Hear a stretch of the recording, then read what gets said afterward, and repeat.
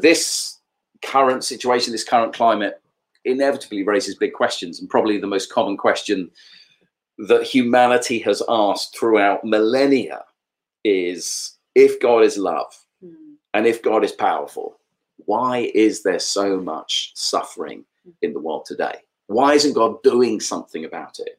Should we be doing anything about it? And so that's what I want to speak about this morning and share some thoughts on as we come to week 8, this last week in our Moments with God series in the prayer course, where we're going to be looking at this subject of spiritual warfare. And what does this whole thing, spiritual warfare, mean? And, this whole Moments with God series hopefully has been great. I've loved it. And I've been able to jump in on some of the prayer courses, and it's just been inspiring to see, and even the comments and the stories we've had back from people. And our whole prayer with this course has literally been that we would grow in greater passion and commitment just to be with God every day. Like I'm sure pretty much all of us have got one of these things, a mobile phone. And you all know that if you don't plug your phone in every day to get it recharged, it's just not going to work. And you know what, friends? If you do not take time every day to plug into God, who is the source of all life and all hope and all strength and all comfort and all love, I could go on. If we don't plug into him, if we don't take time to be with him, if the habit of being with God doesn't become like the habit of brushing your teeth, you wouldn't think about jumping out into your day without hopefully your teeth clean. That we also wouldn't think about starting my day with at least a moment with God, to talk to him, to listen to him, just to be still with him. And our prayer is that as we've jumped through this series, that we've been inspired and creatively inspired to pray and connect with God in ways, regular ways. Be encouraged to keep doing that with the help of other people. But interestingly, one of my favorite weeks in this series was when we looked at the pain of unanswered prayer, which may seem, it was week 5. It may seem an odd place to say it was one of my favorite weeks, but it was my favorite week because it's the thing we all wrestle with. Like, why are some prayers answered and why are other prayers not answered? And I jumped into a prayer course that week, and Pete Gregg, who's one of the co-hosts, he talked about 3 answers perhaps to that question. And he talked about God's world. Even in this last week, there have been people who have been praying probably for a sunny day because they're having a barbecue, and yet it's poured down with rain, and farmers perhaps and other people were in great relief because it rained.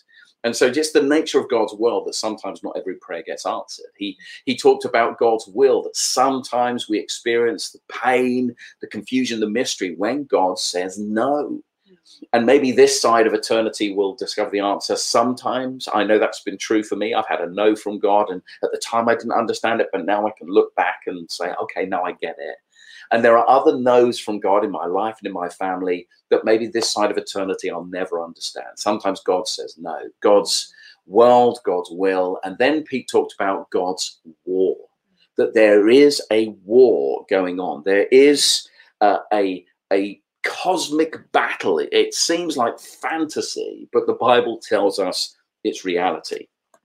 And I want to read just a few words from probably one of my favorite things that Jesus ever said that speaks to us about this battle that's going on. It's in John chapter 10, verse 10, the Gospel of John. And Jesus said this: "The thief comes only to steal and kill and destroy, but I have come that they may have life, and life to the very full." And when Jesus speaks about the thief, he is talking about the enemy. He's talking about Satan, the devil. He's saying that there truly is a force of evil in the world. There truly is an enemy. There is a demonic power. And the sole intent of that demonic power that is alive and active in this world is to steal and kill and destroy anything that God has created. And that includes you and me. This demonic power has one overriding aim: death. That's what this power is about. Death and darkness, death to relationships, death to people, death to rainforests, death to justice, death to coral reefs. Wherever we see death and darkness at work, that's the agenda, Jesus is saying, of that force, that power, including, as I said, death to people. And so in John 10:10, Jesus says that every person in human history, and the very creation itself, has a formidable, powerful enemy. And the sole purpose of that enemy is to destroy life and all that God has made. But then, as I read, Jesus says that he, who we believe is God made flesh, who reveals what God is like, Jesus says that God has a different agenda for the whole of his creation. And the agenda of God is life, life in all its fullness of life, ultimately even eternal life, life that goes on and gets better and better and better. And so the story of the Bible ultimately reveals this cosmic struggle between the forces of good, which is represented and manifest fully in God, and the forces of evil, which are empowered and influenced by Satan. This light versus darkness, this love versus hate, this life fighting death battle that's going on all the time. And we see it in the physical, don't we? All the time. Stabbings and murder and poverty and injustice and all of the things that are going on in the world around us. We see that battle raging in the physical, but Jesus is saying it's going on in the background that's triggering all of that. C.S. Lewis, who was once an atheist but became a follower of Jesus and wrote the Narnia Chronicles, he once said this, that every inch of the earth is claimed by God and counterclaimed by Satan. Every inch of the earth is claimed by God and counterclaimed by Satan. There's a battle. God is passionate about bringing life, and Satan is passionate about bringing death. This spiritual war that's taking place. And probably the most famous verse in the Bible, chapter in the Bible that speaks about this is a New Testament book, the book of Ephesians. It's a guy called Paul, and he's writing to a church in Ephesus, which today would be in modern day Turkey. And he speaks about this warfare that's raging in Ephesians chapter 6, verse 10 to 20. And he's writing to some Christians. And if you look at it later, it's a short book. There's only 6 chapters. It's divided into 3 parts. And so in Ephesians chapter 1 to Ephesians chapter 4, verse 16, Paul talks about, as often he does in the letters that he writes, what we should believe about Jesus, that our self-worth and significant security are ultimately found only in Jesus, because Jesus is the God who alone can rescue us. He talks about what we should believe. And then in Ephesians chapter 4, verse 17 to chapter 6, verse 9, Paul then speaks about how we should behave in the light of what we believe, that we should behave like Jesus in the world, that we should live a life of light and life and love and forgiveness and reconciliation and justice and kindness and generosity, how we should behave. And then from verse 10 of chapter 6 onwards, Paul then talks about the fact that then there is a battle. There is a battle going on, a cosmic, almighty spiritual battle. There are forces that we cannot see. Because here's the thing that we need to understand, friends. People, get this, people are not ultimately the enemy. There is an enemy, but ultimately it's not people. Like, you have people who've upset you, they've annoyed you, maybe they've done some terrible things, said some terrible things to you. And I'm not excusing it. We're not letting them off with it. But the ultimate enemy is the force, the power, the Satan, we believe, who sits behind that. Satan tempts people. Satan manipulates people. Satan deceives people. And ultimately, Satan employs people to do his works of darkness, bringing darkness and devastation. And so what Paul says in verse 10 of chapter 6, as he starts to break into this spiritual battle thing, he says this: be strong in the Lord and in the mighty power. If this battle is going on, we need to be strong in the Lord, like standing in God and in his mighty power. I love how the Passion Translation frames this. It says this: if this is a different translation of that same verse, but spoken with more zeal, one might say. And Paul writes, be supernaturally infused with strength through your life union with the Lord Jesus. Stand victorious with the force of his explosive power flowing in and through you. Like what Paul is saying, look, there is a life and death, light and darkness, love and hate, battle going on right here, right now, across the whole of the earth. And we need to be aware of it, but we must not be afraid of it. But instead, we ask God, God, would you give me strength and power and courage and perseverance to fight, to keep on keeping on and not quit? Whenever we read the Bible and it presents us with the issues that we face in our world and in our lives, the Bible always reminds us there is a prayerful response and there is a practical response, that we always start in the place of intimacy. That's why we've done this whole Moments with God series. We start with prayer and intimacy, and then it moves us to action and involvement. And so we pray that we should be people who pray every day, God, may my life be infused with power. I don't want to be employed by the enemy, by things that I say or do that bring damage and darkness and death into my life, into my world, into my relationships. We want to pray, God, would you help me be strong in the storms that I face? Let me be stubborn in the struggles. Let me be tenacious in the midst of my troubles and trials. May the war that I'm in my own life, let me not come under it, but may I stand over it with your help and power. Paul is really clear, like, don't try to defeat the enemy by yourself. The enemy is much more powerful than you and I, but the enemy is not more powerful than God. Right. So we're asking, God, I cannot fight these battles by myself. And so prayerfully, I'm asking for your power to help me overcome, to help me keep on keeping on whatever the enemy throws at me. There is a prayer response. And so let's be encouraged to push into that prayer response every day. But then there is a practical response where we're saying, God, I want to be employed by you today.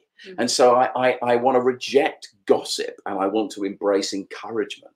I want to reject revenge and I want to embrace forgiveness. I want to reject selfishness and I want to embrace selflessness.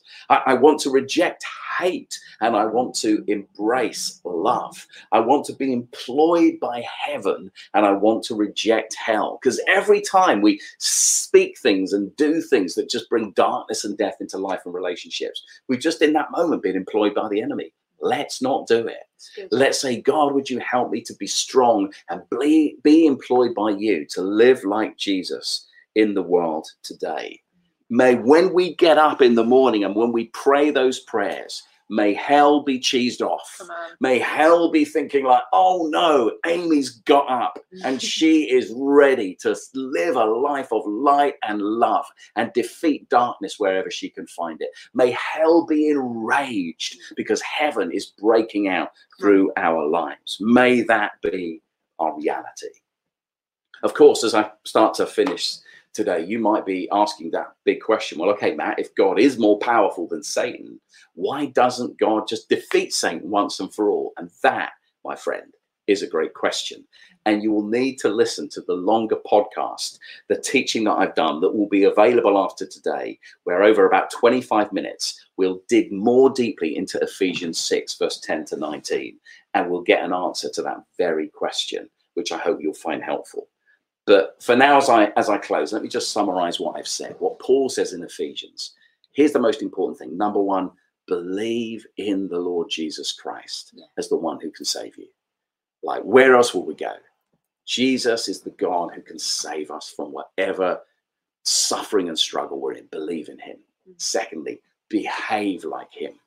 Like, make a conscious choice to be a person of light and life and love in a world that is so often the opposite. But recognize you can't do that by yourself. So you battle against those negative, dark things with him being your source of strength, your source of comfort, your source of power, your source of everything you need to live the life that you are called to live, created to live, to overturn darkness wherever you find it. And how do we do it? We do it prayerfully and we do it practically. And so we're going to take a moment to do that now. In fact, I'm going to invite you to pray for us, and then there'll be a way that you may personally want to respond in this moment. Let's just enter our hearts as we just let that word just sink into us. Yes, God, you are all powerful. You are all loving. You want the best for our lives. And as we contend with some of these questions, Lord God, we thank you that today we can make a choice to partner with you, not to come under struggle, not to come under death, not to come under destruction, not to come under defeat, but to choose your life, to choose your victory. We thank you that, Jesus, you came to give abundant love, abundant grace, and abundant life. Forgive us, God, for when we do not partner with that incredible truth that releases and unlocks us into a life of freedom and a life of wealth in you. God, we are aware that there is an enemy. And right now, as your people and as people journeying to know you, we rebuke his plans, his purposes, and his partnership that's been over our life. We say no more. We say access denied. And in your powerful name, Jesus, we invite you to invade those spaces and places that were once subject to darkness, that were once subject to thoughts and opinions and attitudes that were not of you, Jesus. And we say, come, move in your power, move in your love, move in your grace, move in your life-giving ways, Lord Jesus, so that we can only be employed by you, Lord Jesus, for your plans and purposes, for your kingdom come. We say, come, use this vessel, use this heart, use this mind, use our actions, use our lives, Lord Jesus, as we partner with you today and nobody else.